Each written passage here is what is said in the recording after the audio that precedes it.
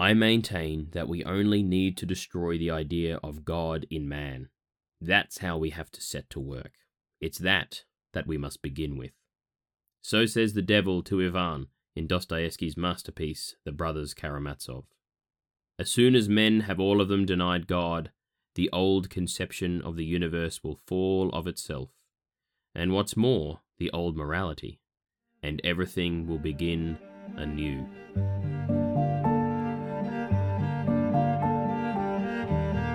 Welcome back to Chiron, conversations about the past to help make sense of the present. I'm your host, Difff, and we're getting pretty close to the end of our investigation into the old lie, the Satanic Impulse, man's desire to be God. If you've been enjoying the series so far, please make sure you subscribe and give it a cheeky review. I am led to believe that it helps to spread the word. And if you've stumbled upon this and it's your first episode, can I suggest going back and starting with episode 1? Each episode builds upon those that have come before it. So it's going to make a lot more sense if you do go back and start at the beginning. But hey, I can't really control you, so do whatever you like. Today we're going to dive into some of my favorite books of all time. And this is going to be difficult, to be honest, because while I do want to talk about these books, I also want to, where possible, try to avoid any spoilers. In general, I think I'll probably be able to achieve this, but apologies in advance if I ruin anything for you. Maybe if you're worried about spoilers and you hear me talk about a book before, just stop the podcast, go out and buy the book and read it. If you did that, that would be a way bigger win for me than you listening to the podcast. There have been some great works of classic literature that have tackled this topic that we've been talking about, humanity's desire to be God. To be honest, in some ways all stories, or at least I would say most really great stories, probably have an element of this idea in them. See, when an individual obsesses over control, it probably has traces of the Satanic Impulse in it. And really, that's what so many stories are about, individuals obsessing over control. Certainly, if you think about it, characters as diverse as from Shakespeare's Macbeth to Voldemort from Harry Potter are grappling with the desire to surpass human limitations and the boundaries of objective morality. But today I just want to focus on a few and try to go deep enough into them to be effective without you personally having to have extensive personal knowledge of them. So it doesn't matter if you haven't read these stories, but I hope by the end that maybe you might be interested enough to pick up one or two of them. We're not going to begin with the brothers Karamazov, with the little excerpt that I started with, but rather with one of the coolest stories in literary history. And by that, I don't mean in literature, I mean in the history of literature, because this story is about how a particular novel came to be. Once upon a time, not that long ago actually, in the year 1816, a young woman of only 18 years old found herself tripping around Europe with her lover, the poet Percy Shelley. And if you don't know any Shelley, check out his poem Ozymandias to experience what I think is one of the greatest short poems of all time. The year 1816 was called the Year Without a Summer because the year before a volcano had erupted down in Indonesia, and it had erupted with such force that the volcano itself was actually reduced in height by almost half. And still the following year, the effects of the eruption were being felt in Europe, thousands of kilometers away. And one of the effects was that the weather was so affected so intensely that it resulted in the death of livestock and crops and ultimately a major continent-wide famine. So it was under these dark and gloomy conditions of the Year Without a Summer that Percy and his young lover were travelling Europe, and at one point they stopped in to visit one of Percy's poet friends, an incorrigible young rogue who called himself Lord Byron, who was a real ladies' man and was described by some as mad, bad, and dangerous to know. Byron was staying with some friends, including his personal physician, Dr. John Polidori, in a villa by Lake Geneva in Switzerland. The weather was so miserable and cold that one day, Byron suggested that they all concoct a ghost story to share with each other. A few days later, after struggling for ideas, the young woman found herself unable to sleep, and in the middle of the night, she slowly became enraptured with this horrific idea that started to form in her mind. The idea of, as she put it, a pale student of unhallowed arts kneeling beside the thing that he had put together. She said she saw the hideous phantasm of a man stretched out, and then, on the working of some powerful engine, show signs of life, and stir with an uneasy, half-vital motion. Frightful must it be, for supremely frightful would be the effect of any human endeavour to mock the stupendous mechanism of the Creator of the world. She arose the next morning and wrote the following words. It was on a dreary night of November that I beheld the accomplishment of my toils. With an anxiety that almost amounted to agony, I collected the instruments of life around me, that I might infuse a spark of being into the lifeless thing that lay at my feet. It was already 1 a.m, the rain pattered dismally against the panes, and my candle was nearly burnt out, when, by the glimmer of the half-extinguished flame, I saw the dull yellow eye of the creature open. It breathed hard, and a convulsive motion agitated its limbs. That young woman was Mary Shelley, and that was the beginning of the writing of her book, Frankenstein, or the Modern Prometheus. And amazingly, and I think this is one of the really cool things about this story, one of history's other great monsters was born from this scary story competition, with the doctor, John Polidori, inspired to write a novel that was published in 1819 called The Vampire, the first modern vampire story written in English. Now, you probably noticed from what I quoted before from Mary Shelley that there is clearly the element of the Satanic Impulse in Frankenstein. See, Shelley recognizes that supremely frightful would be the effect of any human endeavor to mock the stupendous mechanism of the Creator of the world. The Satanic Impulse is the desire to be God, and certainly this desire is represented in the attempt to create life, to break the bounds of nature. It's the mantra of the transhumanist FM 2030 that we should not die, and it's the words of the serpent to Eve in the garden.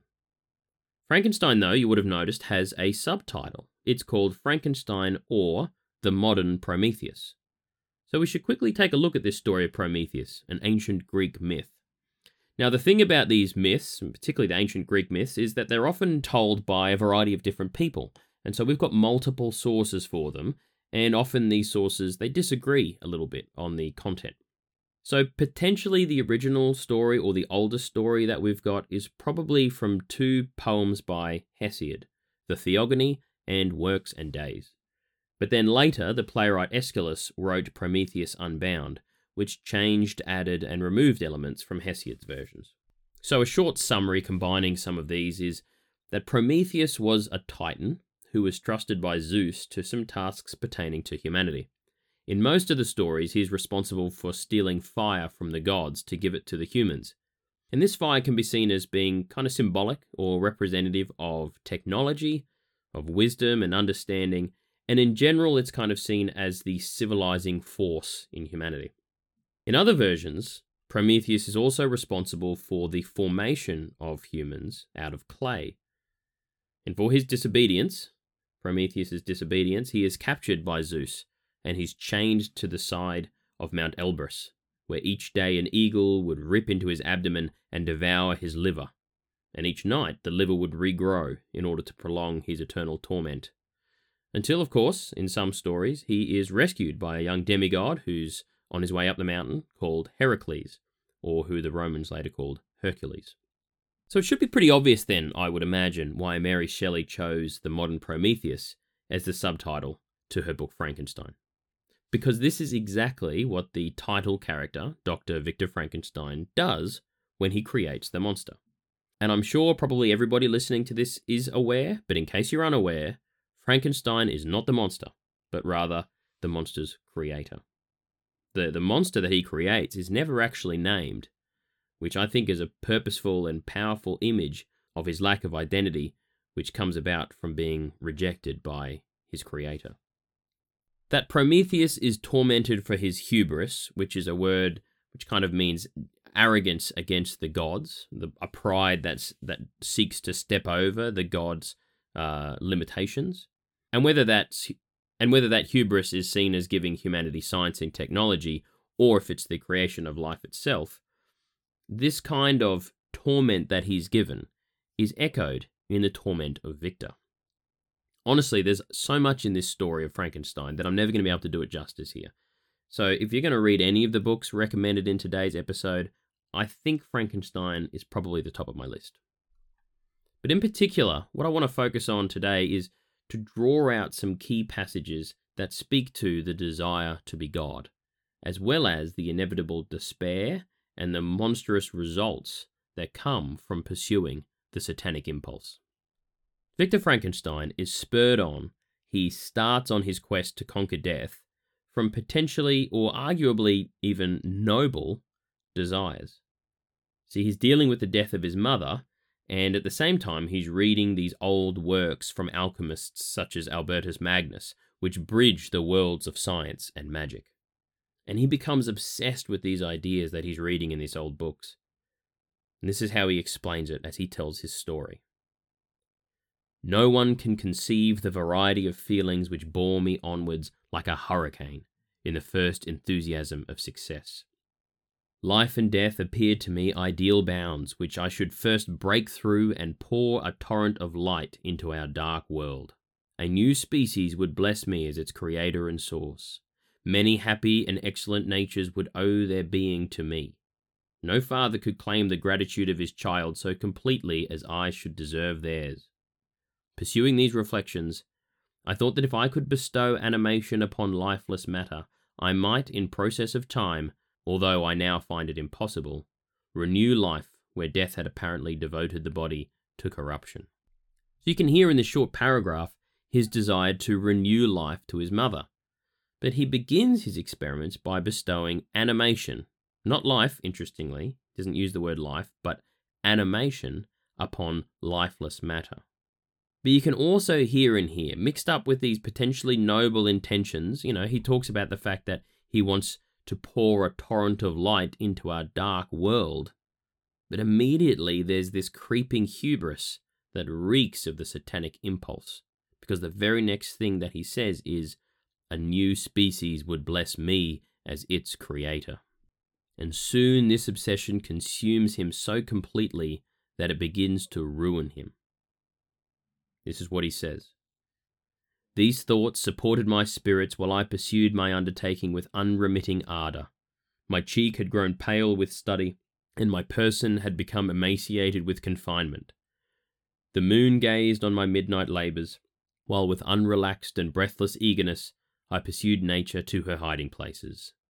Who shall conceive the horrors of my secret toil as I dabbled among the unhallowed damps of the grave or tortured the living animal to animate the lifeless clay? My limbs now tremble and my eyes swim with the remembrance. But then a resistless and almost frantic impulse urged me forward.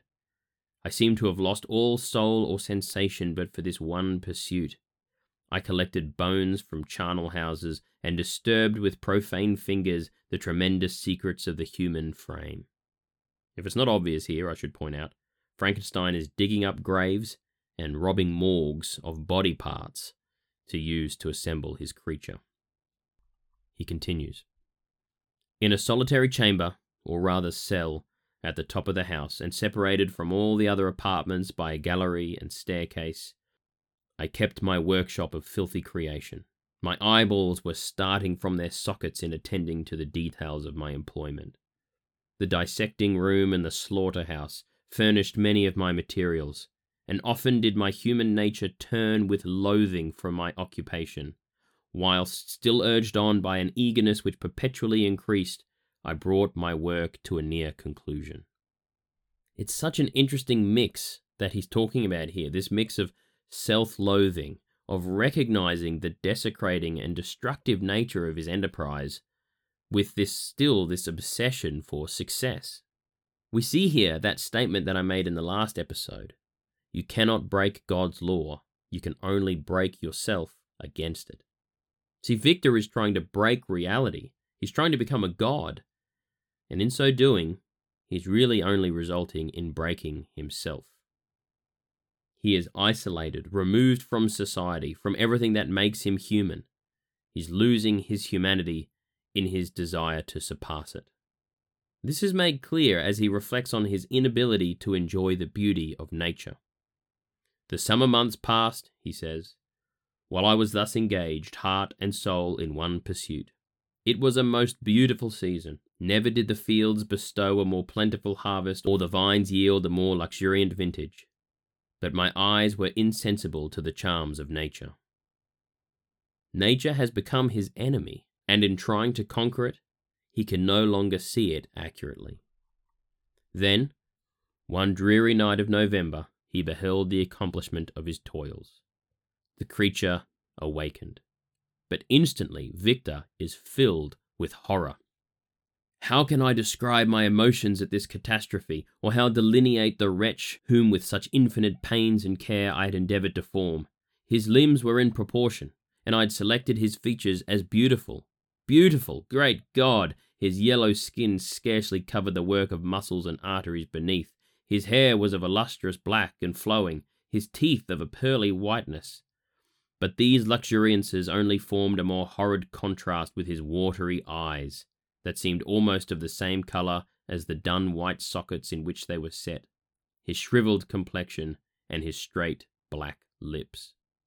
The monster reaches out to his creator, but Victor, horrified, turns and flees, running away and trying to forget the works of his hands. But the creature does not forget him. It pursues him, learning to speak and reason as it does so, and leaving a trail of murdered corpses behind it, until one of the book's great scenes, where the creature and its creator confront each other on a turbulent, windy, snow-covered mountain. This is their conversation. "Devil," I exclaimed, "do you dare approach me? And do you not fear the fierce vengeance of my arm wreaked on your miserable head? Be gone, vile insect, or rather stay that I may trample you to dust. And oh, that I could, with the extinction of your miserable existence, restore those victims whom you have so diabolically murdered." "I expected this reception," said the demon. "All men hate the wretched. How then must I be hated, who am miserable beyond all living things? Yet you, my creator, detest and spurn me, thy creature, to whom thou art bound by ties only dissoluble by the annihilation of one of us. You purpose to kill me. How dare you sport thus with life?" Victor responds, "Abhorred monster, fiend that thou art, the tortures of hell are too mild a vengeance for thy crimes. Wretched devil, you reproach me with your creation. Come on then, that I may extinguish the spark which I so negligently bestowed." At this point, Frankenstein tries to leap at the monster and attack it, but the monster is quicker, stronger, more agile than Frankenstein, because that's exactly how Frankenstein made him. The monster then replies, "Remember that I am thy creature. I ought to be thy Adam, but I am rather the fallen angel whom thou drivest from joy for no misdeed." Now this is a very interesting point to make, because the monster is drawing on an allusion from, of all things, Paradise Lost. You see, one of the ways that he learned to communicate was by educating himself by reading, there's 3 specific books that are named: Plutarch's Lives, Goethe's The Sorrows of Young Werther, and Milton's Paradise Lost. All 3 of these play vital roles in his formation, but specifically it's Paradise Lost that shapes the monster's understanding of himself and his creator. While confronting Victor on the mountain, the monster explains this experience. Paradise Lost excited different and far deeper emotions. It moved every feeling of wonder and awe that the picture of an omnipotent God warring with his creatures was capable of exciting. I often referred the several situations, as their similarities struck me, to my own. Like Adam, I was apparently united by no link to any other being in existence, but his state was far different from mine in every other respect. He had come forth from the hands of God, a perfect creature, happy and prosperous, guarded by the especial care of his creator. He was allowed to converse with and acquire knowledge from beings of a superior nature, but I was wretched, helpless, and alone. Many times I considered Satan as the fitter emblem of my condition, for often, like him, when I viewed the bliss of my protectors, the bitter gall of envy rose within me. The story continues, and the monster's sympathy for and similarity with Satan increases as he descends into a pit of despairing, envious rage, driven by his lust for revenge on his creator. He explains it like this: Impotent envy and bitter indignation filled me with an insatiable thirst for vengeance. I recollected my threat and resolved that it should be accomplished. I knew that I was preparing for myself a deadly torture, but I was the slave, not the master, of an impulse which I detested yet could not disobey. I had cast off all feeling, subdued all anguish, to riot in the excess of my despair. Evil thenceforth became my good. Urged thus far, I had no choice but to adapt my nature to an element which I had willingly chosen. The completion of my demoniacal design became an insatiable passion. You can hear in here the continual references back to Milton's Satan. For one, the monster actually quotes a line from Paradise Lost, which we've mentioned here in the podcast before. Evil be thou my good. The monster says the same thing. Evil thenceforth became my good. But it's more than just that. See, the monster does exactly what Satan does throughout Paradise Lost as well. He always acknowledges his despair and his torment. He realizes that he was preparing for himself a deadly torture, but he resolved to do it anyway. Why? Because he had become a slave, not free, but enslaved by the satanic impulse that had overcome him.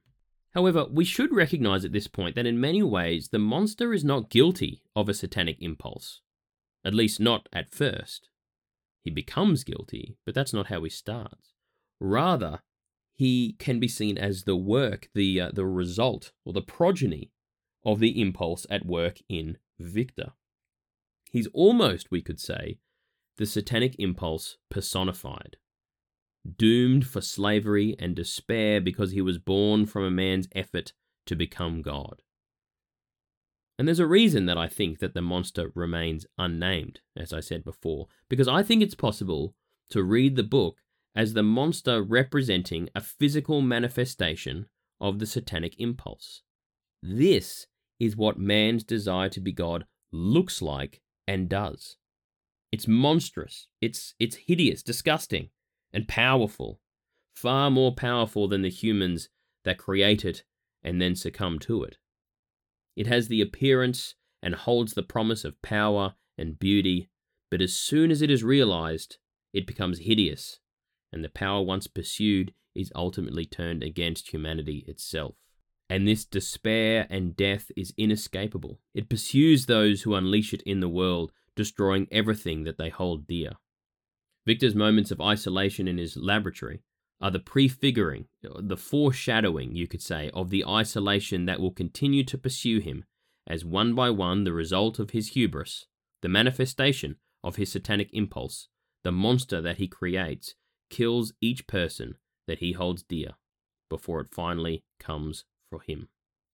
You cannot participate in the unholy bargain of the satanic impulse without unleashing the inescapable despair that accompanies it. And this story of Frankenstein's monster holds a striking similarity to another literary monster who makes a similar deal for power. However, this character does not create a monster, rather, he becomes the monster. J.R.R. Tolkien's stories from Middle-earth, The Hobbit and The Lord of the Rings, contain the tale of Smeagol, who is a hobbit-like creature, basically a little kind of man. Now, I'm going to hazard a guess that, unlike Frankenstein, many more listeners to this podcast will be familiar with the story of The Lord of the Rings, so I won't go into as much detail here. But what we see in Smeagol, who later becomes the creature Gollum, certainly has a Frankensteinian element to it. You'll remember that Smeagol becomes obsessed with the One Ring, to which he becomes enslaved. It gives him power, but ultimately it has power over him. One of the things it does is give him a false immortality. He has the capacity granted by the ring to continue living, to extend his life far past its usual amount of time. Basically to live forever, which is very similar to those desires of the transhumanists of the NICE in Lewis's That Hideous Strength. But this, similar to the immortality expressed in That Hideous Strength, this immortality of Smeagol is not one that anyone would choose if they had the choice. It's nothing like the true and beautiful immortality of the elves, living in harmony with nature. Rather, it's an immortality that comes as the result of rejecting nature, of forcing technology, which is represented by the ring, over nature. Immortal, yes, but an immortal horror. Interestingly, there is a possibility, though we don't know for sure, that the new creature that Smeagol becomes, which is named Golem, is named after the old Hebrew concept of the golem, which comes from Hebrew words that roughly translate to raw form or unformed substance. The mythology of the golem is that it's a creature without a soul, created kind of similar to Adam out of dust and clay, but without the imago Dei, lacking that which comes from being made in the image of God. Like Frankenstein's monster, it is an animation bestowed upon lifeless matter. And so we see the person Smeagol, through a compulsive obsession with the ring, slowly being unmade, becoming an unman, raw material, losing his self in his slavery to the false promises of power and immortality that the technology of the ring whispers to him. These whispers come in the form of a kind of insanity, where Smeagol speaks to himself, to the golem part of him, which expresses the dark desires for the ring, his precious. Such a similar one-sided conversation is perhaps what is taking place when, in Dostoevsky's The Brothers Karamazov, one of the three brothers, the atheist Ivan, experiences the presence of an unknown gentleman in his room at night, who reveals himself as being the devil. One of the major themes running throughout the book is the idea that once humanity has disconnected itself from God, all things are permissible. As the devil says to Ivan, "As soon as men have all of them denied God, the old conception of the universe will fall of itself, and what's more, the old morality, and everything will begin anew." And this is exactly the step that's needed for the regressive progress represented by Frankenstein, Golem, the members of the NICE, and transhumanists such as FM 2030 to take place. I'm calling it regressive progress because it looks like progress, but it actually only serves to dehumanize those that pursue it. Humanity regressing backwards to raw, animated matter in its attempt to progress to become God. The devil continues his monologue with Ivan. Man will be lifted up with the spirit of divine titanic pride. So interesting that he uses the word titanic here, and actually capitalizes it as well, speaking back to the pride of the Titans, of which, you'll remember, Prometheus was one. Man will be lifted up with a spirit of divine titanic pride, and the man-God will appear. From hour to hour, extending his conquest of nature infinitely by his will and his science, man will feel such lofty joy from hour to hour in doing it, that it will make up for all his old dreams of the joys of heaven.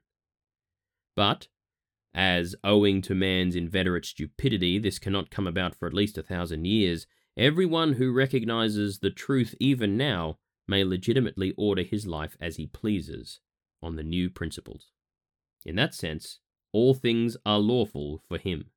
What's more, even if this period never comes to pass, since there is anyway no God and no immortality, the new man may well become the man-God, even if he is the only one in the whole world, and promoted to his new position, he may light-heartedly overstep all the barriers of the old morality of the old slave man, if necessary. Now, if this rings a bell to the Nietzschean ideas of slave morality, it should.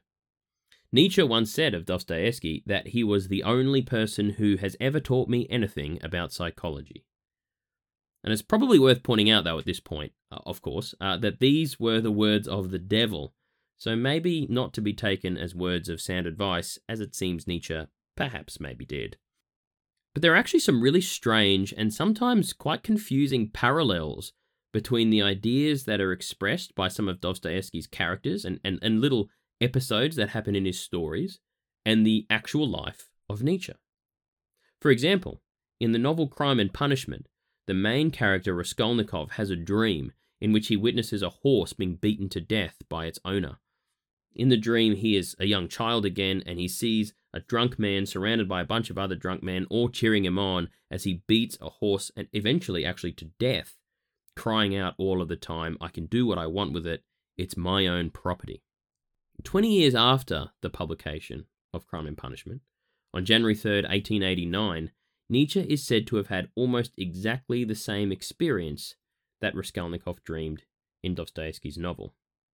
Nietzsche was walking the streets of Turin and saw a horse being viciously whipped by the driver of a chariot. He ran to the animal and threw his arms around its neck in the attempt to protect it from the beating.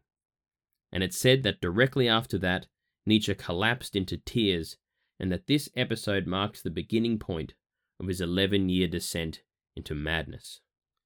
For Raskolnikov, the character in Crime and Punishment, it did something very similar. For a few days after this dream, he woke up, stashed an axe into his trench coat, walked across the city of St. Petersburg, knocked on the door of an old lady, walked into her apartment, and killed her with the axe. It's a brutal start to an incredible book, and for the sake of this conversation, what we're going to talk about is his motivation, because that's what really matters. You'll remember that the devil says to Ivan, "The new man may well become the man-god, even if he is the only one in the whole world, and promoted to his new position, he may light-heartedly overstep all the barriers of the old morality, of the old slave man, if necessary." And this is exactly what Raskolnikov believes himself to be. An, as he puts it, extraordinary person. For a while leading up to this, he's been considering a thought experiment very similar to those ideas expressed by Ivan's devil. He writes an article about it at one point, in which he suggests that all men are divided into ordinary and extraordinary. Ordinary men have to live in submission, have no right to transgress the law because they are ordinary. But extraordinary men have a right to commit any crime and to transgress the law in any way just because they are extraordinary. A man of this kind has a right, not an official right, but an inner right, to decide in his own conscience to overstep certain obstacles, and only in case it is essential for the practical fulfillment of his idea, sometimes, perhaps, of benefit to the whole of humanity. And as Raskolnikov is toying around with this idea, he wonders whether it can be extended to the killing of an individual, a person who is only a drain on society, who brings no good to the world, and therefore does not deserve to live. The very day after his dream of the horse, he happens to be in a bar, and he overhears a conversation between a student and an officer who are discussing the very same thing. In fact, about the very same woman that he had been thinking about killing, a pawnbroker called Alyona Ivanovna. "Well, listen then," says the student to the officer. "On the other side, fresh young lives thrown away for want of help, and by thousands on every side. 100,000 good deeds could be done and helped on that old woman's money which will be buried in a monastery. Hundreds, thousands perhaps might be set on the right path, dozens of families saved from destitution, from ruin, from vice, and all with her money. Kill her, take her money, and with the help of it devote oneself to the service of humanity and the good of all. What do you think?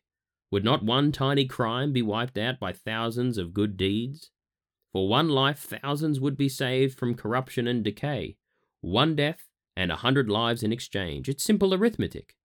Besides, what value has the life of that sickly, stupid, ill-natured old woman in the balance of existence? No more than the life of a louse, of a beetle. Less, in fact, because the old woman is doing harm." "Of course, she does not deserve to live," remarked the officer. "But there it is. It's nature." "Ah, well, brother," replied the student, "but we have to correct and direct nature. And but for that, we should drown in an ocean of prejudice. But for that, there would never have been a single great man." And this is enough for Raskolnikov. He sees in it something preordained, because he thinks of himself as one of these great men. So he sees it as a guiding hint, as if the universe was forcing him into action. So he goes on to kill the woman, along with her sister, who happens to be in the apartment as well. And all of this actually happens in the first 10% of the book, or roughly. So with the murder happening so early, what is the rest of the book about? Well, it's called Crime and Punishment because that is exactly what it's about. not just the crime, but the punishment. Raskolnikov is, from this point on, pursued relentlessly by his conscience. He discovers that he is not one of those extraordinary men. He experiences the punishment of his crime in a way very similar to the contrapasso that we saw detailed in Dante's Inferno. The crime is, in fact, its own punishment, as he descends into a fevered panic. Like Frankenstein, he is pursued by the monster created from his desire to become a god-man. And like Smeagol, the monster is himself. The student and the officer, speaking in the bar, you will have noticed, conclude with this interesting statement: "We have to correct and direct nature." And again, the echo of transhumanism reverberates. Nature itself seems wrong to the Übermensch. It must be directed and corrected. And how do we do this? Through human power, the power of human reason that manifests in technology. It's an interesting parallel that in both Frankenstein's monster and in Tolkien's Smeagol, it is technology that creates them. Unbridled science, disconnected from metaphysics and ethics, separated from the natural order and hierarchy of the world, has no reason to stop at anything in its pursuit of more power. Power which is at first determined to help people overcome nature, becomes power over people through technology, but very quickly that same technology soon asserts its power over us, and we become enslaved. It's a comment many have made in recent years, for example, about their relationship with their mobile phone. And so we see that those ideas that used to remain only ideas, dreams of becoming gods, are seeming to become more possible through the power of technology. So how should we think about technology and science? What are their right places in the hierarchy of God's natural order? This will be the focus of our next episode, all about scientism and power, next time on Chiron, conversations about the past to help make sense of the present.